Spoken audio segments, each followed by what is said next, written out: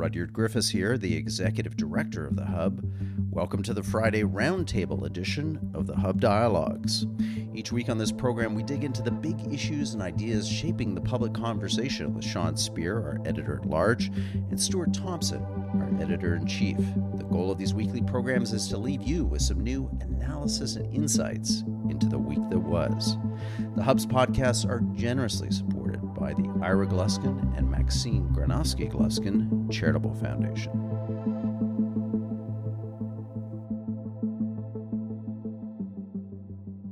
Sean, Stuart, great to be in conversation with you today, Friday, the 23rd of September. Hey, guys. Great to catch up, guys. Well, at the Hub here, we like to follow national affairs, national politics, Parliament back in session, the first kind of flashes of swords drawn in the House of Commons across the desk of the Sergeant of Arms and the mace. We had drama, Pierre Poilievre and Justin Trudeau appearing, in this case, the first instance of Pierre Poilievre as the leader of the Conservative Party of Canada. Sean, what was your take of their debate, their interaction? Do you see some outlines here of, tactics and strategies in terms of how these two leaders are going to face off against each other in the months to come? Yeah, just a couple of quick points to kick things off. The first is, one gets the sense that Trudeau sees in Poilievre the most formidable opponent that he's faced to date as prime minister, and that there is a degree of animus between the two. Poilievre's lines in the past have been pretty sharp and cut pretty deep, and so I'm not surprised if they've left kind of lasting scars that the prime minister is going to sort of draw upon. And what I think is going to be a bit of a kind of alpha male dance across the floor of the House of Commons in the coming weeks and months. The second just substantive point I'd raise is while the government has announced some measures in response to rising inflation or high inflation, the Conservatives this week have really beat the drum on scheduled payroll tax increases coming into effect in January, and more importantly, the scheduled increase in the carbon tax. Arguing in favor of tax reductions is kind of sustenance for Conservatives, and it's an issue for which I think the government is a bit vulnerable, and so I think between now and the end of December, we're going to hear a lot about these tax increases coming into effect in January. It'll be interesting to see if the government holds the line or ultimately tries to find a way to suspend them or reduce them or whatever.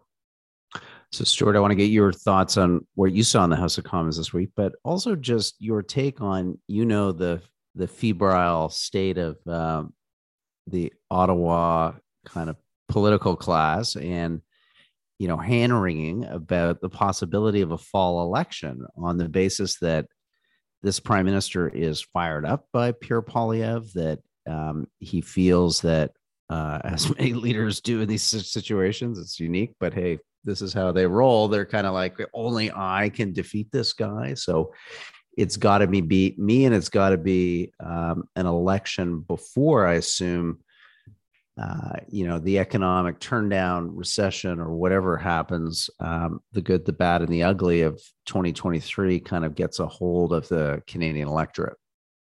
Yeah, I think that, if I were laying any bets, I would say it's not going to happen. But if that were to happen, that means that they're expecting something pretty deep in terms of a recession. They're expecting bad news and sustained bad news.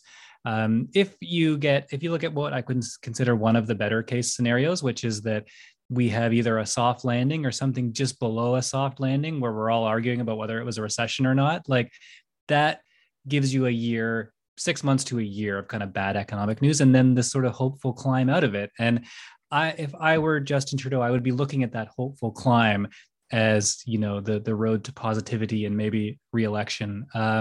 But, if they're ready to go, like, I think you should not underestimate how much he doesn't like Pierre Poilievre too. I think that's a fair point. And, I remember back in the day, the Wild Rose PC battles when it was Alison Redford versus Danielle Smith, where there was serious dislike between those two parties and those two leaders. And that bubbled up into scandals that actually, made news and that affected governance. So there was some chirping today about Pierre Poilievre congratulated Justin Trudeau on coming home to gas up the private jet. That is the dilapidated plane that he flies in, which still has ashtrays in it, by the way. It's not it's not a private jet. And then Trudeau hit him back with the crypto thing that Jean Charest was using in the leadership race, talking about how crypto's down. So that kind of needling, you're not going to see it right now, but like 6 months from now, the eyes are going to start twitching because they're going to be so tired of seeing each other and they're going to be so annoyed at each other. And this kind of thing actually does bubble up every now and then. I think in recent history, this is probably the bubbliest it's going to be, just because these two guys are so different from each other. Yeah, I think maybe, Chairman Powell in the United States this week kind of took the landing gear off the plane and, taxied us up or set in a glide path for something that doesn't look like too much of a soft landing anymore. Another big 75 point hike in the United States. They're talking about like a terminal rate of early 2023 of, 4.5% on the overnight borrowing rate. And I think we know that Canada, for a whole host of reasons, kind of has to follow the Fed. If we don't, our dollar, really the loonie gets winged and we start importing a lot of inflation. And you could see the loonie down significantly this week as the Fed hikes and the US dollar, king dollar, crushes, currencies around the world. So I'm increasingly, skeptical that a soft landing's in the mix. And that makes me think that, I don't know, Sean, that the political terrain may be more uncertain than we assume right now. What's your take, you think, on the Poilievre camp? Would they welcome a fall election? I don't know. I mean, the conventional wisdom is, you want some time to be there. You want to kind of introduce yourself to Canadians, but, a lot of momentum coming out of this leadership race. Maybe, in fact, a fall election is not a bad idea because you're not kind of getting the tires kicked too extensively by the Canadian public. The Conservative Party coffers, stuffed to the gills in terms of the ability to fund a campaign. What's your take on that? Yeah, I think there's something to that. The Poilievre team is also battle tested, and the kind of core organization there is ready to go with the press of a button in a lot of ways. I agree with Stuart that it's probably less likely than more likely. Let me just put one fact on the table, which suggests that if for some reason these different parties inadvertently found themselves in an election campaign, I wouldn't bet against Poilievre. If you secured a 30-year fixed mortgage on a $600,000 home at 2.6% interest in 2021, you now have the same monthly mortgage payment as someone that just bought a $392,000 home at today's 6.2% interest rate. So there's a lot of people across the country, Stuart and Rudyard, who are either on variable mortgages or their 5-year fixed rate is coming up pretty soon. And they're finding that the mortgage that used to cost them X is now costing them X plus. And that plus is going to come out of their discretionary budget, whether it's going on a trip or putting their kids in sports or, buying a 6-pack at the beer store or whatever. Whether we have a recession or not, I think in some ways is more of a debate for economists and others. I think for all intents and purposes, people are increasingly feeling some pressure points from the economy. And in that sense, I'm not sure that the Poilievre camp would be all that disappointed if they went into an election campaign sooner rather than later. Yeah, it's a good point. And in some ways, Stuart, Joe Biden is going to give us a trial run here, right? You've got an incumbent left of center government who's going to be going up against an electorate who, a little more restive, to put it politely, than the Canadian average, voter, but still a lot of the same issues, high inflation, a leader whose popularity numbers like Trudeau's have, declined since the last election. Do you think the Liberals look at things like the U.S. midterms? I always am struck to the extent that Trudeau is increasingly the last man standing, kind of the generation of political leaders that came up through the mid-teens of this century. You go through the list; they're all gone. Theresa May, Boris Johnson, Angela Merkel, Donald Trump. He and Macron and Viktor Orban are the last men hanging on. Yeah, I think if the Liberals are trying to take anything from what's happening in the South, they'll be looking at the Roe v. Wade decision seems to have injected life into the Democratic campaign that wasn't there before. Yeah. And I think if you're a Liberal in Canada, you're thinking, how can we crowbar abortion into the election campaign in a way that it really has no right to be? And that they'll try to do that because I think that's one of their great hopes to get people moving on their side. And they're seeing that happening south of the border. So I think when you look at what happens in the US, that's pretty normal for a new president to get smacked in the midterms. But the one difference this year is that there's more activity on the left than there would have normally have been.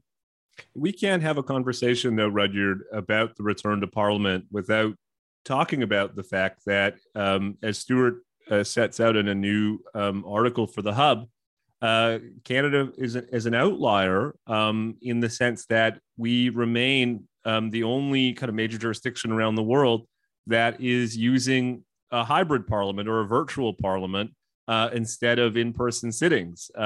As Stuart, I think, shows, the federal government is even an outlier amongst the provinces, many of which for a while suspended in-person sittings, but have been back sitting in person for a long time. Maybe I'll just put that to you, two-part question. First, what do you think the kind of consequences are in terms of accountability and so on, that the government is able to answer questions over Zoom as opposed to face-to-face? And secondly, in some ways, more importantly, at the Hub, we've been making the case that all things being equal, we got to get back to the office, get back to work, because there are economic and social benefits to being together. But it's pretty hard to make that case when our federal politicians themselves are participating in question period, in their shorts or whatever, sitting at home or at the beach. Or well, let's hope they're sitting down, because we've had some incidents where they've stood up prematurely, and the world has not been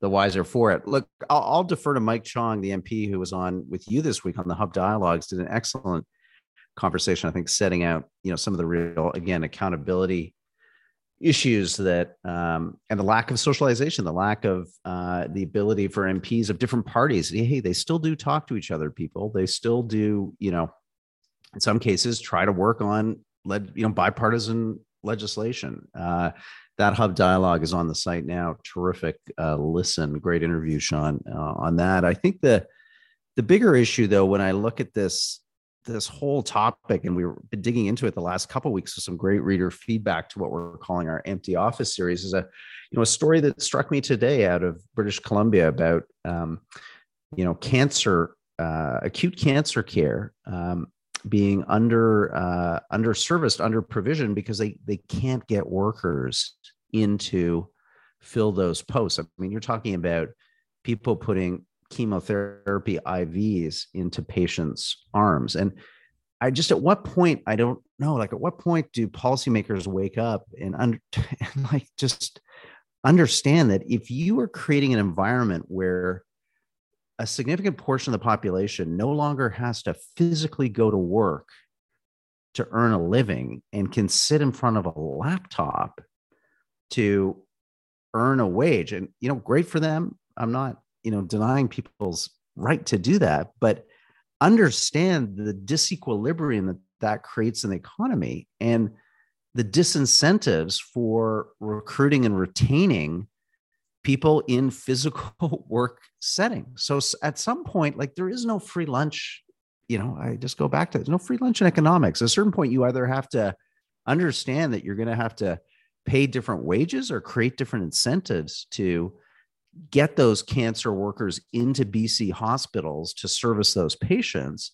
Or I would say you've got to look at frankly, some disincentives for people who are choosing in many instances to stay at home. Are there ways to look at that in terms of taxation and, worker policy and office policy on an individual company case by case basis? I just worry that if we go deep down this road, and we're doing it already in Parliament, of just allowing this new normal to become the normal, you're going to have disequilibrium. You're going to have dislocation in the labor market in unintended ways that could have very, very, I think, profound consequences, as we're seeing for cancer patients in British Columbia. I mean, it doesn't get more serious than that, Sean. Yeah, I think I couldn't agree more. And I would just say, we just recorded an episode of Hub Dialogues with Stanford University professor Jeffrey Cohen, who's an expert on the subject of belonging. That episode will be up on the site in the next week or two. And he describes, Rudyard and Stewart, a belonging crisis in modern society, that people increasingly feel attenuated and isolated, and that manifests itself in really serious public health and mental health consequences. And so, I just can't help but think, guys, that we're so focused on some of the upsides associated with working from home that we're going to make this sort of bet, and the consequences of that bet won't manifest itself for some time, but we won't be able to reverse them either,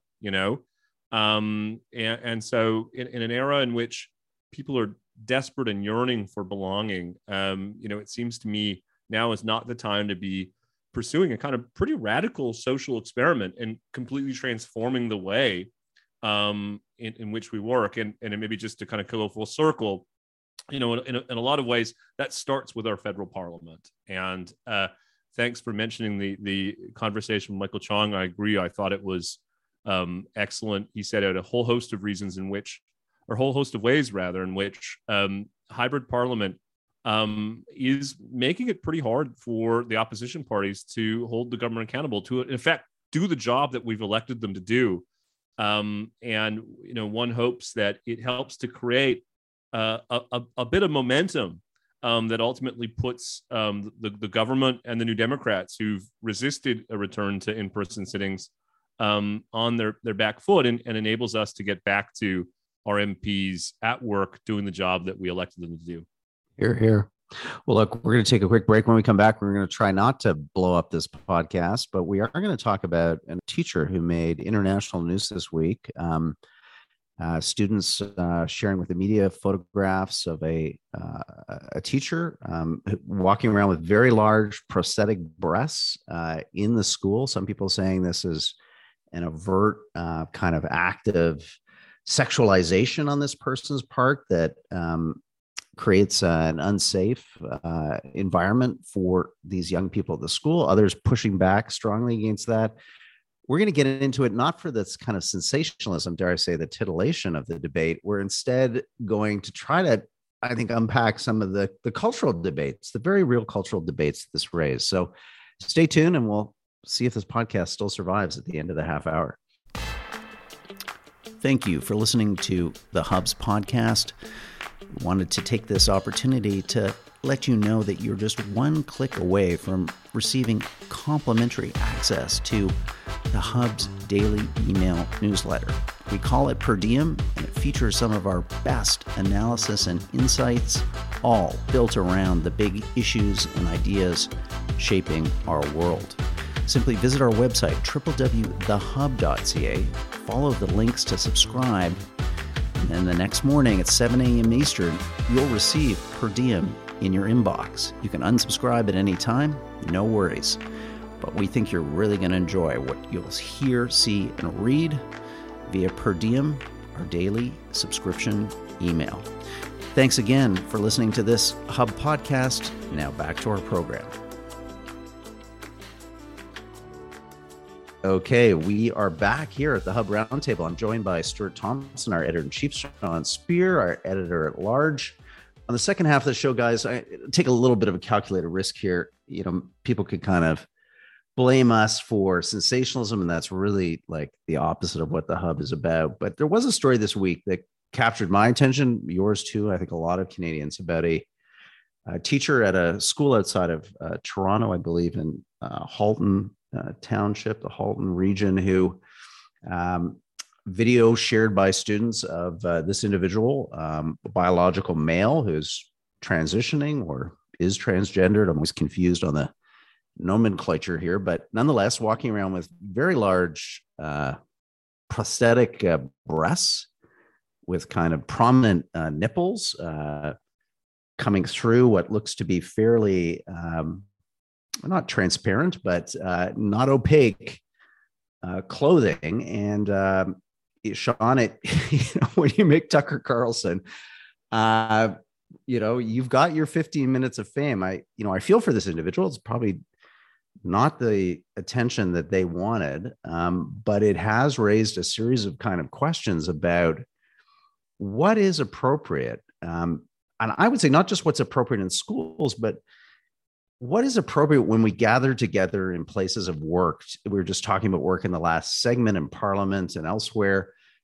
What are the boundaries that we can expect to conform to? What are the normative horizons that we can legitimately assert without, I guess, being perceived to unfairly discriminate or denigrate different groups and members in our society? Yeah, I think that's a great framing, Rudyard, because as you say, our goal here is not to sensationalize this particular case. It's really to sort of understand what are the kind of social and cultural dynamics that we're kind of working through in a pluralistic society, and a society that is kind of reckoning with new acceptance of questions of gender expression and gender identity.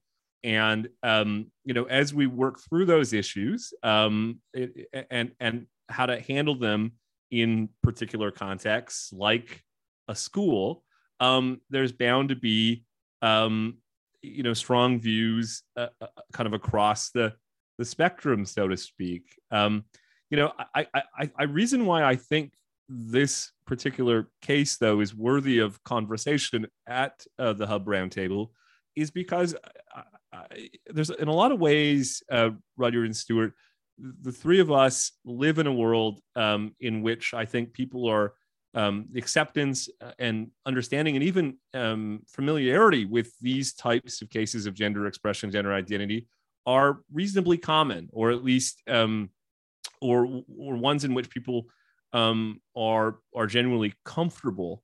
But I remember back in late August, the National Post ran a large-scale poll that showed that most of the rest of the country hasn't quite encountered a lot of these kind of new and emerging issues. If you don't work in a university, if you don't work in a large corporation, if you don't work in parts of the mainstream media, your day-to-day life may not find you kind of encountering these major cultural trends. Just one example from that poll, something like 90% of Canadians don't put their pronouns in their emails. And yet, I suspect, like, if you're like me, most of the people you interact with, or not an insignificant share, do. And so I guess that's a long way of saying, the reason why I think this case is notable is for two reasons. The first is, it's an example of society trying to kind of work through the trade-offs between enabling gender expression and gender identity. On the other hand, as you say,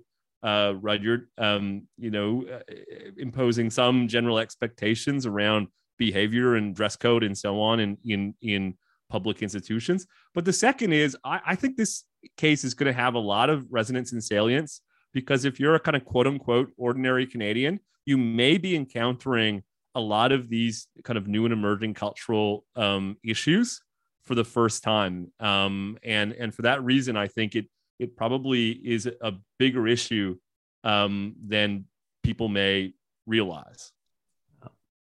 Thanks for those words, Sean. So to pass the hand grenade over to you, Stuart, my point would be to build on what Sean said. Just and I don't want to think of this in some kind of overly normative way, but as an ordinary Canadian, when you walk into an office and you go to your place of work, you expect people to comport and to dress themselves according to a spectrum of behavior. But that spectrum, let's face it, is not infinite. In fact, maybe in some workplaces, it's quite defined. You have to put a uniform on. You maybe have to wear your hair a certain way. There's all kinds of prescriptions. Many office places would not conscience people swearing or using vulgarity in the office place. That could be the subject for censure, something that goes into your employment record. And here we have an individual in a school of all places, which you could say, you might argue, should be a more sensitive or more kind of attuned environment to, again, how far people are acting out of a spectrum of normal behavior. Because generally you want to present to kids, I assume, adult teachers who don't distract from the purposes and techniques of education. Here you have an individual who's gone so far beyond anything that would be acceptable, let's say, in any corporate workplace in Canada, yet the school board issues a statement in complete support of this person, and almost a guise of some kind of threatening language, as if to somehow limit this person, or to ask them to change their dress, their comportment, is to invite a charge under the Ontario Human Rights Act, under the tribunal, under the commission, or whatever it's called. I mean, why, Stuart, in this case, do we have just this huge discrepancy, to me, like a surprising discrepancy, between what seems to be allowed in schools versus what's allowed in any normal workplace in the country? Yeah, the way that I like to think about this, I'll tie it together with 3 points that I think kind of lead to where we are now.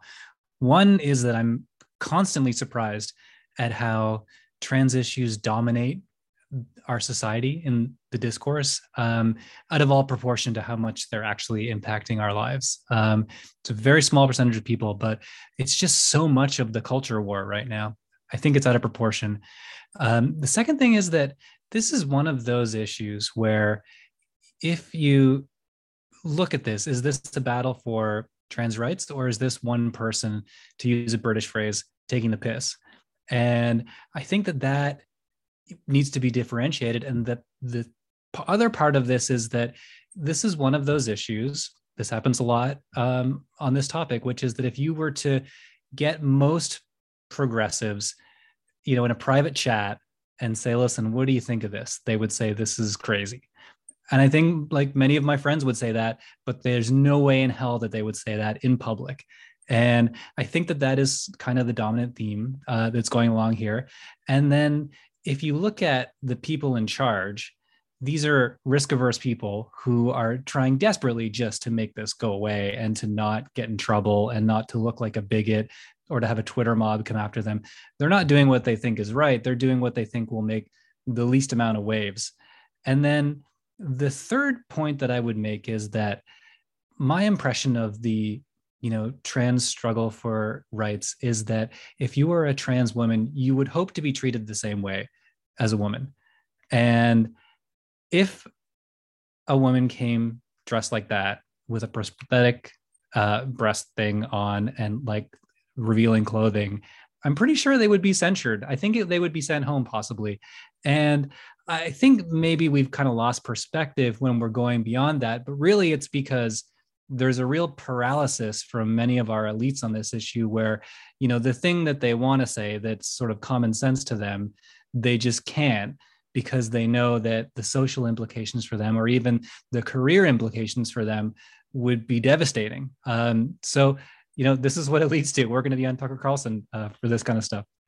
Can I just say, Rudyard, just a ton of insight there from Stuart, who was clearly better prepared to handle this question than we were. The only other set of implications worth putting on the table is that we have a conservative government in the province. And so far the government, as far as I can tell, has sought to distance itself from the issue, and for all intents and purposes has devolved responsibility for communications and even ultimately determining how to handle it to the board level. I'm not sure that's sustainable. I think we'll see in the coming days increasing pressure on the Ford government to take a position. And given its voter coalition and the kind of preferences of its voters, more generally, it'll be difficult, it seems to me, to stay out of the fray.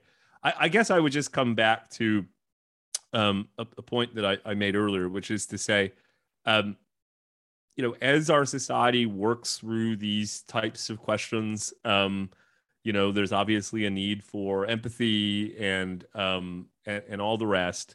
But I think Stuart is right, that the best way to kind of handle these cases is to recommit ourselves to the principle of equal treatment. And what this individual seems to be seeking in their behavior and presentation is something beyond what we would expect from men or women. And I just think, as a general rule of thumb, if you kind of commit yourself to the principle of equal treatment, more often than not, you'll be guided in the right direction. And I think that the implicit kind of expectation of unequal treatment is precisely why Tucker Carlson and others have kind of seized on this particular case. Well, I mean, let's also, I think, dedicate ourselves, especially in service of our children, to professionalism. That you just simply, as a professional, you don't show up to work dressed like that. You wouldn't show up to work, and I don't think the person would be allowed in the building if they showed up to work with a giant prosthetic penis stuffed in their pants. Okay, so I mean, there's just I'm sorry, I just reach a certain point of frustration where the bizarreness is just, it's so bizarre, but no one speaks of it. I mean, it truly is an emperor with no clothes kind of syndrome. And at a certain point, you think Doug Ford is about, if anything, is about straight talk. You'd think that somebody would just have the courage to come out and say what is on the minds of and this is not a discriminatory sentiment towards this individual. It's simply a sentiment about professionalism and standards in a sector where that should be a given, which is our educational system, our public educational system. And what I worry, because I can see it already, through the pandemic, is that many parents are opting out of the public system because they feel that the unions used COVID shamelessly at various points during the pandemic to keep schools closed and to keep kids in remote learning. There have been constant threats of strikes, which have similarly demoralized parents. And, I think to myself, what is the future of a province if people en masse begin to turn away from public education? Public education is one of the kind of vital, mixing pots of a pluralistic, multicultural society that has the highest legal rates of immigration in the world. This is an incredible resource, cultural resource that we have, that we need to husband and care for, and it needs to be treated with respect. And I'm sorry, when a person behaves so outside of the bounds of simple professionalism that would be required of anybody, regardless of their gay, straight, man, woman, black, white, transgendered or not, and the administration, the minister of education of the province has nothing to say about this? Come on, people. Okay, I've had my rant story. I have to have one every show. You know that about me. Yeah. Do you have anything you want to add to this? I mean, I may have blown myself up. I think you guys have limped over the line here. Just a few shrapnel wounds as a grenade went off in my lap. Yeah. Well, I mean, the question is, are we saying something that people will nod along with or that they'll be offended by? And I think that is the real question here. Is my feeling is that a lot of people are nodding along. Okay, guys. As always, a good discussion. Let's do this again next Friday. Enjoy your weekend. And cooler weather. It's coming, guys. Winter. You know it. You don't want to say it. It's out there. It's waiting. The countdown's on. So enjoy these last few weekends as we head into the autumn. Take care. Thank you for listening to the Friday Roundtable edition of the Hub Dialogues. I'm Rudyard Griffiths, the Executive Director of the Hub. I've been in conversation with Sean Speer, our Editor-at-Large, and Stuart Thompson, the Hub's Editor-in-Chief. This program is produced and edited by Amal Atar Guzman. You can access a video version of this recording anytime on YouTube. Simply search for The Hub or The Hub Canada. You can also get video and audio versions on our website at www.thehub.ca. And finally, you can subscribe to the Hub's podcast feed on virtually any audio platform. We've got all kinds of terrific conversations featuring some of the world's sharpest minds and brightest thinkers, discussing the big issues and ideas transforming our world.